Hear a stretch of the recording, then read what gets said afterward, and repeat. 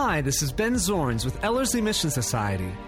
This is part one of a three-part message given by Pastor Eric Ludy at the church at Ellerslie in lovely Windsor, Colorado. It is our hope and prayer that this message would convict, inspire, and invigorate your pursuit of the Lord Jesus Christ. We also want you to know that should you ever have any questions or comments regarding any of the ministries here at Ellerslie, we are always happy to provide answers and receive feedback. Simply contact us at info@ellerslie.com or give us a call at 970-686-9022. We really would love to hear from you. Enjoy the message, and may your faith and love in Jesus grow larger as you listen. Now, here's Pastor Eric Ludy. Christophany, a study in the centrality of Jesus Christ, a three-part series. Session number one. The theophonic messenger. Sorry, I don't like to use big terminology to sound impressive and intellectual. I usually would go out of my way to sound idiotic, if anything, to try and communicate the gospel. Theophonic. I will explain it. Do not be intimidated by it. Most of you at least have messenger down. So for right now, just hang on to that word, okay? Seeing Jesus in the Old Testament. Hopefully you can at least understand that. Now, isn't that funny? Because if I were to ask you in the terrain of Scripture where Jesus comes in, most of you would say, well, that's the New Testament. You see, Matthew, Mark, Luke, and John enunciate his birth, his ministry, his death, burial, and resurrection. Well, there he is, right there. And, that's 1,300 years since Moses began to write the Bible. And so, is that where he starts? Well, did you see the subtitle here? Seeing Jesus in the Old Testament. Well, he's not there. He was born just 2,000 years ago. The Bible, comes back from, 3,300 years when Moses first put pen to paper or pen to parchment or whatever to parchment. Theophany. So look at our title. It's the theophonic messenger. Theophany. Now, I don't want you to trip over these words. I don't want you to be intimidated. By the end of this message, this will be a fairly easy, simple word for you. Basically, in the most simple enunciation of what this means, it's the visible revelation of the invisible God. Now, I'm going to read that twice just so you see if you can wrap your mind around it. The visible revelation of the invisible God. If God's invisible, then how could he be made visible? Well, that's what a theophany is. A theophany is taking that which is invisible and is unseen and making it seen, which I know might seem strange at first, but that's the entire Bible. When you're reading the Bible, did you know that you're apprehending and seeing something that's unseen? And there's a huge principle in this that you're going to begin to understand. It'll be linked very closely with someone you love and hold very dear to your heart, and his name is Jesus. The invisible God. His memorial name to all generations is Yahweh. Now, you could say it Yahweh, you could say it Jehovah, Yehovah. There's a lot of different names. It all means the same thing. When God was in a burning bush before Moses, and Moses says, "Who am I to tell them sent me?" God speaks, and he gives his proper name, if you will. It's a really strange thing, but he entrusted Moses with the proper name of God. And he says, "I am that I am." In the Hebrew, it would be Eye Asher Eye. I am that I am. However, these are what are called the four letters, or the tetragrammaton. It's the unspeakable name of God. The Jews didn't even speak it, so technically we don't even know how to pronounce those four letters. So most of us today will say Yahweh or Yahweh. Technically, we don't know, which is part of the fun. It's the ineffable name. They did not want to ever speak this name in vain, and so they didn't speak it at all. And so the memorial name to all generations is Yahweh, and this God is invisible. No man hath seen God at any time. That's in the New Testament, by the way. Look at that. Not that any man hath seen the Father. John just said it twice. 1 John, he says it again. No man hath seen God at any time. Now, unto the King eternal, immortal, this is Paul writing, invisible, the only wise God, be honor and glory forever and ever. Amen. Who only hath immortality, dwelling in the light, which no man can approach unto, whom no man hath seen. Now, if you read the Bible, you're going to have a quizzical eyebrow lift on that and say, wait a minute, what about? That's why we're giving this message. Because you're saying, what about? And that's why I'm giving this message. Whom no man hath seen, nor can see, to whom be honor and power everlasting. Amen. What? The invisible, what's this? The visible God. Wait a minute, if he's invisible, then he can't be visible. His memorial name to all generations is Yahweh saves. His name is Jesus. You see, God has been made visible, but in a very strange sense. Do you remember the message on grace? And I said that God is like the invisible hand. You can't see it. And so we are a glove or a work glove. And when we slide on top of that hand, we are perfectly fitted to reveal that which is invisible. And the work glove is us. It is a human being. It is a created being. But that which it slides over is uncreated and invisible.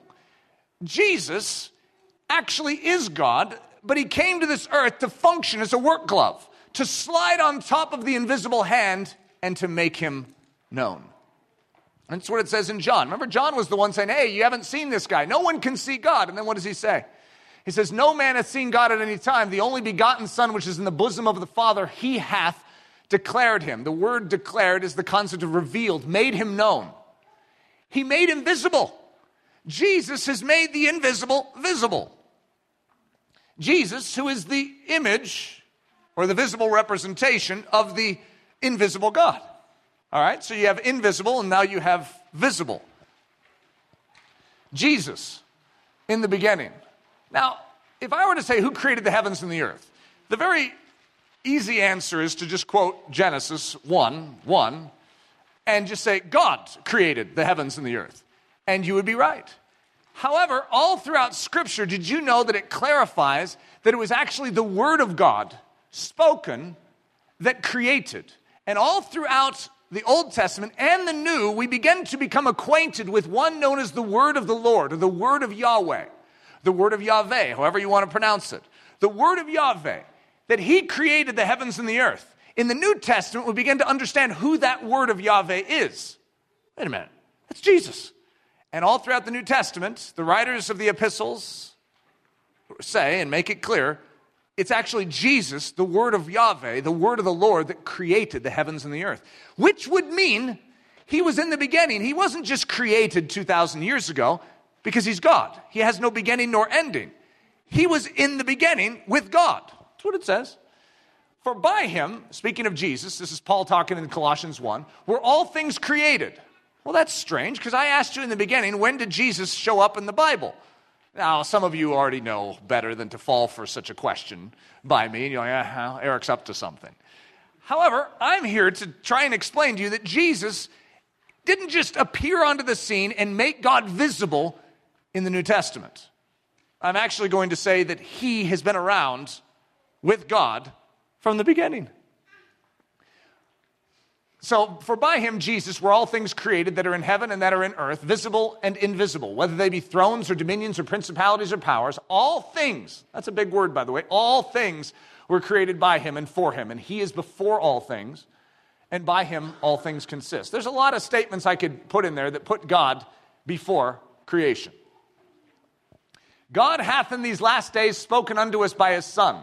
So how did the invisible God speak to us? He spoke to us by his Son, whom he hath appointed heir of all things. Listen to this line. By whom also he made the worlds. How did Yahweh, God the Father, make the worlds? By the Son. Well, that would put the Son a little bit earlier in the chronology in our mind than just 2,000 years ago in a stable in Bethlehem. You follow me?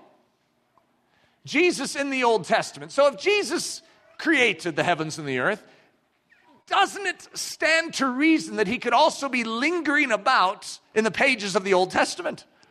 A lot of us just think he just appeared. Like God said, you know what? I need to sort of multiply myself. And so as a result, I'm going to beget a son. And he will be born in the womb of a girl named Mary in a little town called Bethlehem. And it makes sense. I'm not saying your logic is bad. I'm just saying it doesn't fit with the entirety of Scripture.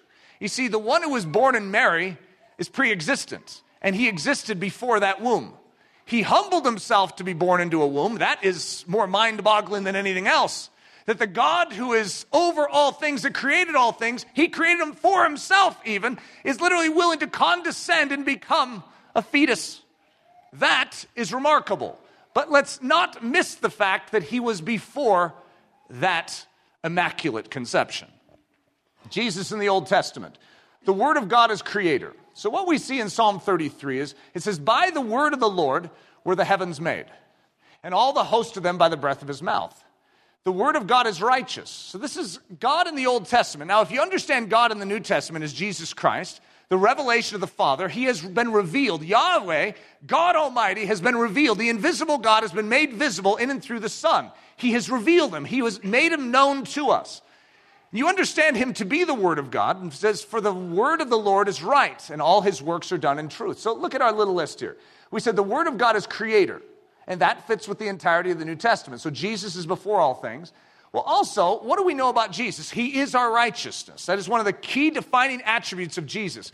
In the Old Testament, it says the word of the Lord, or the word of Yahweh, is right, and all his works are done in truth. And he's also a messenger. There is one who is carrying a message to us. Remember the name of this little subsession? It's the theophonic messenger. It is the one who is bringing about a visible representation of Yahweh. And what it says in the Old Testament is it talks about this messenger. He's known as the Word of God. The word that Isaiah the son of Amos saw concerning Judah and Jerusalem. Then came the word of the Lord, the word of Yahweh, to Isaiah. Jeremiah, to whom the word of the Lord came in the days of Josiah. Who's coming to them? He's a character. It's not just some text. It's a character. It's a person that is coming to the prophets to reveal something. What is it? The Word of God. To reveal God's heart, God's intent, God's purposes. He's revealing, ironically, the purposes of the Word of God. So the word of the Lord came expressly unto Ezekiel. The word of the Lord that came unto Hosea. Now the word of the Lord came unto Jonah, the word of the Lord that came to Micah. In the second year of Darius the king came the word of the Lord by Haggai the prophet. In the second year of Darius came the word of the Lord unto Zechariah. The word was and is Jesus. So understanding what I just told you now begins to fill in some of the gaps that we have. And when John begins to talk about Jesus, he describes him as that same word. He is using the same understanding, the same terminology, the same words that the writers used in the Old Testament to describe the one that is coming into the prophets, by whom the heavens were made, the word that is righteous and true. He uses that word and he says, in the beginning was the word. He says, you know who I'm talking about, guys? I'm talking about Jesus. In the beginning was that word, and the word was with God, and the word was God. The same was in the beginning with God. All things were made by him, and without him was not anything made that was made. He was in the world, and the world was made by him, and the world knew him not. And then here's the kicker. And the word was made flesh, took on a body, and dwelt among us. It's called the incarnation. No longer is it just a visible picture, but now literally God has come and dwelt among us. The angel of the Lord. In the Hebrew, this would be the concept, and my Hebrew isn't tremendous. Malach, Yahweh. Okay, now again, I don't want to intimidate you, but that's the angel of the Lord. You remember what this session was called? The theophonic messenger? That's Malach Yahweh. Ooh, I need to put the in there. Malach Yahweh. So Exodus 3. Now Moses kept the flock of Jethro, his father-in-law, the priest of Midian, and he led the flock to the backside of the desert. This is after 40 years. Moses has been in the desert in Midian, and he's a shepherd. And 40 years are completed. On the first day of the 41st year, this is what happens. And he came to a mountain of God, even to Horeb. And the angel of the Lord appeared unto him. So let me ask you a question. Who appeared unto him? The angel of the Lord, Malach Yahweh. So it's a messenger of Yahweh. Okay, so it says an angel. Now in your mind, an angel is like some guy with wings that flutters around. However, the word in the Hebrew is not actually talking about the idea of angel as you and I would think of it in the New Testament. It is not an angel, a created being. It is a messenger. That's what the word means. It is one who is a vehicle of revelation of Yahweh. That's actually the concept. It's just hard to translate. Of course, messenger would help us, but angel is the word used. But put a capital on it and you begin to understand, wait a minute, we're not just talking about some created angel here. And the angel of the Lord appeared unto him in a flame of fire out of the midst of a bush. So who is it that is appearing in a bush? And appearing is a key word. It is visible, that which is actually invisible. It's called the angel of the Lord. And he looked, and behold, the bush burned with fire, and the bush was not consumed. And Moses said, I will now turn aside and see this great sight, why the bush is not burnt. And when the Lord, that's Yahweh, all caps, saw that he turned aside to see, God called unto him out of the midst of the bush. Who called out of him out of the bush? God. Well, I thought it was the angel of the Lord that was in the bush. It's God that's in the bush. And said, Moses, Moses, and he said, here am I. And he said, draw not near hither, put off thy shoes from off thy feet, for the place whereon thou stands is holy ground. Moreover, he said, I am the God of thy father, the God of Abraham, the God of Isaac, and the God of Jacob. And Moses hid his face, for he was afraid to look upon who? God. The angel of the Lord is God. Now, it sounds strange. A messenger of Yahweh is Yahweh himself? How in the world could you be a messenger? I mean, I don't send out a messenger for Eric. I carry my own messages, right? In other words, if I have something to say, I say it. And I don't have a double of me that goes out and says my messages for me. It's like, I am Eric Ludy too. And you guys are like, oh, this is weird. What is this? What do we know about Malach Yahweh? He's a distinct character throughout the Old Testament record. In fact, if you study him, this is more than a 3-part series to even teach you on this one thing. So I'm having to trim this down to the bare bones.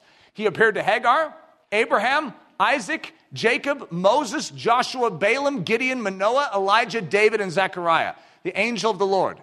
This messenger of Yahweh, this messenger of the invisible God, made visible in this realm to all of those people, God. And he was referred to in those situations, not just as an angel that flutters around as a created being, but as God. So in the Old Testament, the angel or the messenger of Yahweh is God. Is God.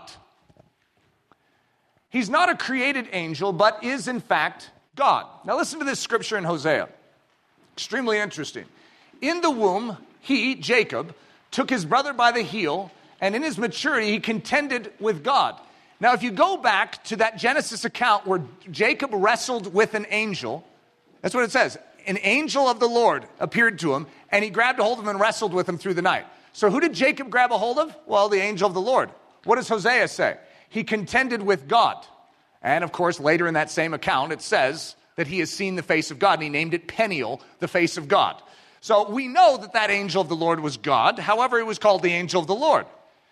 Yes, he wrestled with the angel and prevailed. He wrestled with the messenger, with the malach, and prevailed. He wept and sought his favor. He found him, the angel. He found him at Bethel, and there he spoke with us, even the Lord. So who spoke? The angel of the Lord spoke, but who spoke? Yahweh. The God of hosts, the Lord is his memorial name. The angel of the Lord, what's his memorial name? Yahweh. All right, wait a minute. Aren't we talking about two different people? One's invisible, and the other one's revealing him. He's a visible enunciation of that which is otherwise invisible. And David lifted up his eyes and saw the angel of the Lord. Now, it's sort of hard to see something that's invisible. I don't know, you can correct me if I'm wrong on that. Invisible to me means unable to be seen. And yet, what is this? This is called the theophonic messenger. This is the angel of the Lord. God, who is invisible, has been revealed. How does this work? What is a malach? It's a messenger, a carrier, a vehicle of revelation. Behold, I will send my malach, and he shall prepare the way before me. And the Lord whom you seek shall suddenly come to his temple, even the malach of the covenant, whom you delight in. Behold, he shall come, saith the Lord of hosts. All throughout the Old Testament, we have this messenger, this malach that has come, that has revealed God. And at the very end of Malachi, before the 400 years of silence begins, this final prophecy, there is a messenger who will come, who will prepare the way. Very likely, we understand that man as John the Baptist. He's a malach. He's a messenger. And who did he point to? He pointed to the malach of the covenant, the one who would reveal Yahweh. John the Baptist revealed that this man, though he be the son of Mary and Joseph and grew up in Nazareth, he in fact was the Lamb of God who will take away the sin of the world. And then that Lamb of God was the messenger of the covenant. He was the malach. He's the vehicle of revelation. In him was revealed the invisible God. What is this Malach revealing? Well, I mean, if you're Malach Yahweh, what do you think you're revealing? The messenger of Yahweh? You're revealing Yahweh. You're revealing the invisible God. You're revealing the one who was and is to come. That's what you're revealing. But I thought he was Yahweh. That's a good question. I like how you're thinking. Yes, he is Yahweh. But more specifically, he's Malach Yahweh. Malach Yahweh, sorry to have this Hebrew and this intensive all throughout our message, is in fact God. Now, this is a statement that we understand in the New Testament when we're talking about the Nicene Creed of who Jesus Christ is. But in the Old Testament, we're saying Malach Yahweh is in fact God. He is one with God. He is in substance very God of very God. But he is God being sent forth from God, condescending to be clothed and manifest in the visible earthen realm and become obedient unto God in order to reveal the image of the invisible God to those who walk in darkness. Welcome to Jesus Christ in the Old Testament. Jesus Christ is the revelation of the invisible God unto a people walking in darkness. The Old Testament is a light that is shining. It is not a perfectly bright and full light, but it is a light that is shining. It is revealing the sinfulness of men. The law of God is given that it may reveal their need for a Savior. Theophany. So here's our word again. The visible revelation of the invisible God. So how do we build this word? Theos in the Greek means God. So we have phany. It means the appearance, manifestation, or revelation. So put them together. We have theos plus phany equals theophany. God revealed. Listen to this. This is so profound when you think of who Jesus Christ is. God revealed, God made clear, God appearing, God comprehended, God realized. How do we know God? Get this. Through his word. That's how we know the invisible God. Through his word. Now, more specifically, how do we know God? Through his word made flesh, Jesus Christ. But they're both true. Through the word manifest in the text, which we know as Scripture, and through the word manifest in body, which we know as Jesus Christ. Both are true. Both are a visible enunciation of something which is invisible. And it enables us to wrap our minds around and have a revelation, a clarity, an appearing, a comprehension, and a realization of who this invisible God is. The invisible hand has been clothed. And that clothing, actually, wherever it moves, is showing the movement of that which is invisible. No man hath seen God at any time. The only begotten Son, which is in the bosom of the Father, he hath declared. He hath revealed him. Epiphany. You ever heard that word? It's one of those good words like when you have an awakening in your soul. It's like, oh, I see for the first time. When you come unto Jesus Christ, typically it's called an epiphany. Now, you have epi. Have you ever heard of epidermis? Like I remember growing up in school, we'd say your epidermis is showing. And people would be like, and they'd check all around. And that just means your outer skin, okay? So just in case you're wondering, if I come up to you afterwards and joke and say, your epidermis is showing, at least you can play it off and go, oh, no. It means above, on, over, nearby, upon, outer. An epiphany is something that from the outside awakens something that's on the inside. In other words, you cannot awaken yourself. You must have an epiphany, something from the outer realm that touches you, changes you, and alters you to see. So it's an experience of sudden and striking realization. It's a realization that Christ is the Son of God. That's actually, throughout history, what an epiphany has been. Christ is, in fact, the Son of God, and that's the great epiphany. Now, all sorts of other religions have claimed this word as well. However, in the most basic sense, that which is outer to us, that which truly we have needed to save us, has been revealed to our soul, and we were awakened, and we had an epiphany. A moment in which you suddenly see or understand something in a new or very clear way. The all-important epiphany. So I want to give you an epiphany this morning. I can't really do it, but I at least want to set up the stage for it. An epiphany. That the theophany was, in actuality, a Christophany. Well, there's the name of our whole series. Christophany. You see, it's not just that God, the invisible God, has been revealed, but that all of the Bible, the Word of God, is revealing something. It's revealing the mechanism by which you will see the Father, and that is the Son. He is the Word of God. The Word of God can be summed up in a singular name, Jesus. Old, New Testament. It's all about Him. His life is the centerpiece of it. The Word of God is Christ. He then, when he came to this earth, animated it on 2 feet with 2 hands, 2 eyes and a mouth, and he walked and he lived amongst us. He has come and he has animated out the Word of God that we may see that which is invisible. And then the New Testament is written. And so we have an old and a new, and it enunciates the same exact thing. Jesus. And what does Jesus show us? He reveals the invisible. The way you will know the Father is by apprehending and comprehending the Son.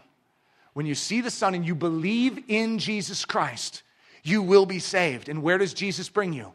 To the Father. Who's the one awakening you and showing you Jesus? The Holy Spirit. The Holy Spirit's work is to bring from that which is the Son's, the Word of God, and bring it to us and awaken us to it so that we would see the Son. And when we see the Son brings us to the Father. This is how the Trinity works together. So the theophany was in actuality a Christophany. All those pictures of God in the Old Testament, the visible manifestation of God in their basic understanding, they weren't just a picture of God, they were a picture of Jesus. They were a picture of God the Son. They were a picture of God that saves. God that actually is the arm of revelation. Christophany. Seeing Jesus in the Bible. So all of this, I've had to teach you a lot of words so far. Seeing Jesus in the Bible. It's a Christophany. Do you see it? It's Jesus. It's a visible representation of the invisible. The Word of God itself in text is a Christophany. The whole thing. Old and New Testament. I see Jesus. You're seeing something that is invisible. You're seeing something that has been revealed to you. The Spirit of God is awakening you and giving you an epiphany so that you would see, so that you would know. It's Him. It's God. God in the flesh. He has come. He has done it. God in the text. He has promised and He cannot lie. Seeing Jesus in the Bible, seeing Him here, seeing Him there, seeing Him everywhere. And not just in the symbols such as the Ark of Noah. Have any of you ever looked at the Ark of Noah and said, that's Jesus? It is. Unless you enter into the ark, when judgment comes, you will be destroyed. That's Jesus. The manna, the bread that comes down from heaven, wait a minute. That was Jesus. The rock in the wilderness, wait a minute. The tabernacle, the high priest, the temple, tear down this temple, says Jesus, now rebuild it in 3 days. But the temple of which he spoke was his body. Wait a minute. He's the temple. The king of Israel. But in the themes, the circumstances, the characters, the stories, the literary styles, everything in the Bible points to him. Themes, circumstances, characters, stories, literary styles. He is the histories of Israel reenacted in a singular human life. The law of God incarnate. The Proverbs come to life. The prophecies fulfilled. Simply put, he is the Word of God made flesh. He is all of that on 2 feet, living and breathing in a human body. Whoa! The mystery of the Christophany. Sounds a little poetic. First of all, he is. One of the statements, and I didn't have time to go through this for us because we need to move quickly through this message. But Jesus himself said, I am. That's what he said. And the Jews called it blasphemy. Why? Because he was declaring that he was, in fact, Yahweh. He was declaring that he was one with the Father. He was, in fact, very God of very God. And they called it blasphemy. But unless you believe that he is, you can have no part with him. In other words, this is the basis of belief. He is, and this is the great revelation of the Christophany. This is what is revealed throughout Scripture. He is. He is before Abraham. Well, that's sort of strange. I thought he was born just 2,000 years ago. He himself says, before Abraham was, I am. Before Abraham was, I am. And then he gives the unspeakable name, who was, who is, and is to come. Yeah, if he created the heavens and the earth, I think it makes sense. He was before Abraham. He is creator. He has always been there. He is the word spoken by the Father in order to reveal the Father. That was him. This is one of the great statements that you will begin to awaken to in your life when you have the epiphany. Wait a minute. That was him. The one that you know and love. The one that you pray in his name unto the Father. The one who has died for you. You read the Old Testament, you begin to say, wait a minute. That was him. Yeah, I've been here all along. He didn't just appear 2,000 years ago. He is. The entire Old Testament was a schoolmaster which brought us to him. You see, the law prepared us. The Old Covenant prepared us for a Savior. And yet who was the one even bringing the word that was even bringing the Old Covenant? It was him, leading us to him. He is the entire Old Testament in physical, visible form. He is both a character in the Old Testament as well as the physical fulfillment of the entirety of the Old Testament. It's all about him. It all leads to him. It is all fulfilled in him. He is the creator of the locked gate as well as the given key that unlocks it. There is a New Jerusalem, and unless you are inside of it, you are outside. That is the safe place. It's his presence. And yet, you check it, the gates are locked. Why? Because only perfect righteousness can dwell there. He created this city. He's the architect and he's the builder of it. His name is God. He built the gate and it's locked. He built that locked gate as our protection to say, you can't get in, can you? Try, because unless you do, you have no part with me. Can you get in? You can't. But he was also the given key that unlocks it. He's the one that has revealed to us our need for him. You wouldn't know your need of a key if that gate wasn't there. You see, he didn't have to communicate with us. He didn't have to reveal himself to us. He could have just let us die. Instead, he revealed to us the city that was locked. And he said, you were built to live inside of it. He didn't have to show us that. He could have just let us die. Instead, he revealed to us our need. Why? So that he could meet it. Jesus is the key to unlock the mystery of the Old Testament. The Hebrew Bible, it's a replica of our Old Testament, but it's 24 books instead of 39. So if you count up the books in our Bible, it has 39 books in the Old Testament. Ends with Malachi. Starts with Genesis, ends with Malachi. And yet the Hebrew Bible is the exact same as ours, don't get me wrong, but it has 24 books. And let me do the math for you on this. Explaining the discrepancy of 15 books. 1st and 2nd Kings are just one book, so that shaves off one right there. 1st and 2nd Samuel are just one book, shaves off another. 1st and 2nd Chronicles are just one book, and this is in the Hebrew Bible.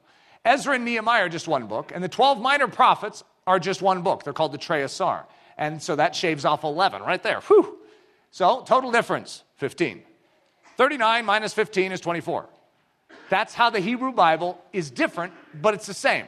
So a lot of people get confused in that. I'm just here to tell you it's the same Bible. It's just divided differently. So when you use the number 24 to a Hebrew, it means something. You follow me? To us, it doesn't have a significance because we have 39 books in the Old Testament. The 24 witnesses. The 24 that received the revelation. Where is the revelation of the Messiah given? How will we recognize him? Not based on feeling and intuition, but based on the clearly revealed Word of God. That's how we will know him. And there's 24 witnesses. They're called the Old Testament. So the 24 that received the revelation. So here we are. The book is even called Revelation. And it's Revelation 4. And it says, and immediately I was in the Spirit, and behold, a throne was set in heaven, and one that sat on the throne. And he that sat was to look upon like a jasper and a sardine stone, and there was a rainbow around about the throne, in sight like unto an emerald. And round about the throne, listen to this, were 24 seats. By the way, that means 24. And upon the seats I saw 24 elders sitting, 24 elders, clothed in white raiment, and they had on their heads crowns of gold. So we have a throne, and we have 24 seats around it. Revelation 5. And I saw in the right hand of him that sat on the throne a book written within and on the backside sealed with 7 seals. A book. And I saw a strong angel proclaiming with a loud voice, who is worthy to open the book and to loose the seals thereof? It's locked. One of the things you'll begin to realize as we progress through this message is the Old Testament actually is a mystery. It doesn't actually make sense until you have the key that unlocks it. You started most likely with the New Testament. And as a result, and probably carried around a New Testament Bible, and you look at the Old Testament, it's like, oh, that's ancient and not necessary anymore. However, the New Testament only has credibility because it perfectly fulfilled the Old Testament. That's its credibility. Jesus had to match something. It was the test of the Old Covenant. If he didn't match it perfectly, he's not your Messiah. And so I saw on the right him that sat on the throne, a book written within and without on the backside, sealed with 7 seals. And I saw a strong angel proclaiming with a loud voice, "Who is worthy to open the book and to loose the seals thereof?" And no man in heaven nor in earth, neither under the earth, was able to open the book, neither to look thereupon. There is no man that can possibly do the work that is necessary to unlock this book. This book that God holds in his hand, in his right hand, this book is incomprehensible. It is not able to be understood. It is not able to be unlocked. Its seals are guarded. Is there one who can open it? And I wept much, because no man was found worthy to open and to read the book, neither to look thereon. And one of the elders, one of the 24, said unto me, "Weep not. Behold, the Lion of the tribe of Judah, the root of David, hath prevailed to open the book and to loose the 7 seals thereof." And I beheld, and lo, in the midst of the throne and of the 4 beasts, and in the midst of the elders stood a lamb, as it had been slain, having 7 horns and 7 eyes, which are the 7 spirits of God sent forth into all the earth. What are the 24 elders seeing? What is John witnessing? They see something in the midst of the throne. What do they see? They see a lamb. A lamb as if he were slain. Do you want me to ask you the question? Who is that lamb? That's Jesus. And he came and took the book. So the lamb came and took the book out of the right hand of him that sat upon the throne. And when he had taken the book, the 4 beasts and the 24 elders fell down before the lamb, having every one of them harps and golden vials full of odors, which are the prayers of the saints. And they sung a new song, listen to their song, saying, "Thou art worthy to take the book and to open the seals thereof." Why? "For thou wast slain and hast redeemed us to God by thy blood out of every kindred and tongue and people and nation." There is one who can open the book. One. Without that one, the book cannot be opened. The 24 are witnesses to this. And even John, who's in the new covenant, is saying, "Oh, can one open it?" And it's one of the 24 that says, "Look, there is one. There is a promise, and he will bring light. He will be a light unto us. He will be able to open the book." Do you see the Lamb? He can do it. The building of the 24 elders, setting up the seats around the throne. The 24 elders, what do we know about them? Now, if we were to liken those 24 elders to the 24 books of the Old Testament, they're all witnesses. They're all what we could call the Word of God. They are living testimonies of one we know as the Messiah in the New Testament. Everything in them points to him. They are a circle around a throne, all staring at the same thing, but they all have a different vantage point. They saw it. They witnessed Jehovah's nature, Jehovah's plan. They bore witness to Jehovah's word. They wrote it down in a book, carried along by the Holy Spirit. God sealed their words as his very own. God preserved their words inviolable, unchanging, allowing their humble jots and tittles to bear witness of his glory. Moses was the first witness. The chair is set up. His authority established before all of Israel with the budding of the rod of Aaron in the tabernacle of witness. And he began writing a book. God commanded him to write a book. Write this down as a memorial in a book. And the Bible began. A book that bore witness to the perfect righteousness of God. Joshua was the second witness. First witness, Moses. Who's the second witness? Joshua, the same name for Jesus. You might want to hold on to that. The seats were built by God surrounding his throne so that every angle of his glory might be made clear, that a man was chosen to see. And when he saw, he wrote it down. Each book bearing witness, each book seeing the same thing. What do you see, Moses? What do you see, Joshua? What do you see, O writers of the Old Testament? It's hard to make out, but I see a lamb. A lamb in the midst of the throne. He appears as if he's slain. It's sort of hard to explain. Each book seeing the same thing, a lamb as if slain in the midst of a throne. Each book seeing it from a different vantage, but seeing the same fire, the same rainbow, the same crystal sea, the same throng, the same glory. The witness of Judges, the witness of Ruth, the witness of Samuel, the witness of Kings, the witness of Chronicles, the witness of Ezra and Nehemiah, the witness of Esther, the witness of Job, Psalms, Proverbs, Ecclesiastes, Song of Songs, Isaiah, Jeremiah, Lamentations, Ezekiel, Daniel, and the Triasar, the 12. 24 elders, 24 that saw it. 24 that testify of a lamb and his inexplicable sufferings. 24 that witness this one's glory. 24 that can say, "Don't weep, John, for there is indeed one who can open the seals of the book that is sealed."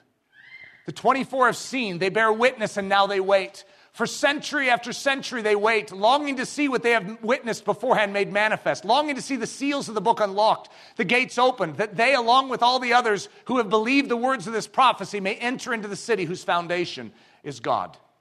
Then, after the last witness, the Triasar, has taken its seat about the throne, and silence has reigned for 400 years. Suddenly, he comes.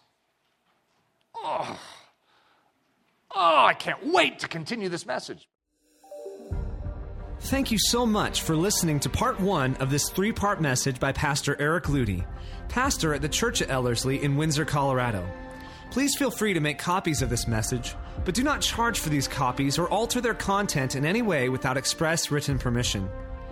If you have any questions, comments, or just need more information about Ellerslie, please visit our website at www.ellerslie.com. Again, that website is www.ellerslie.com. For Ellerslie Mission Society, this is Ben Zorns, cheering you on as Christ cultivates his set-apart life within you.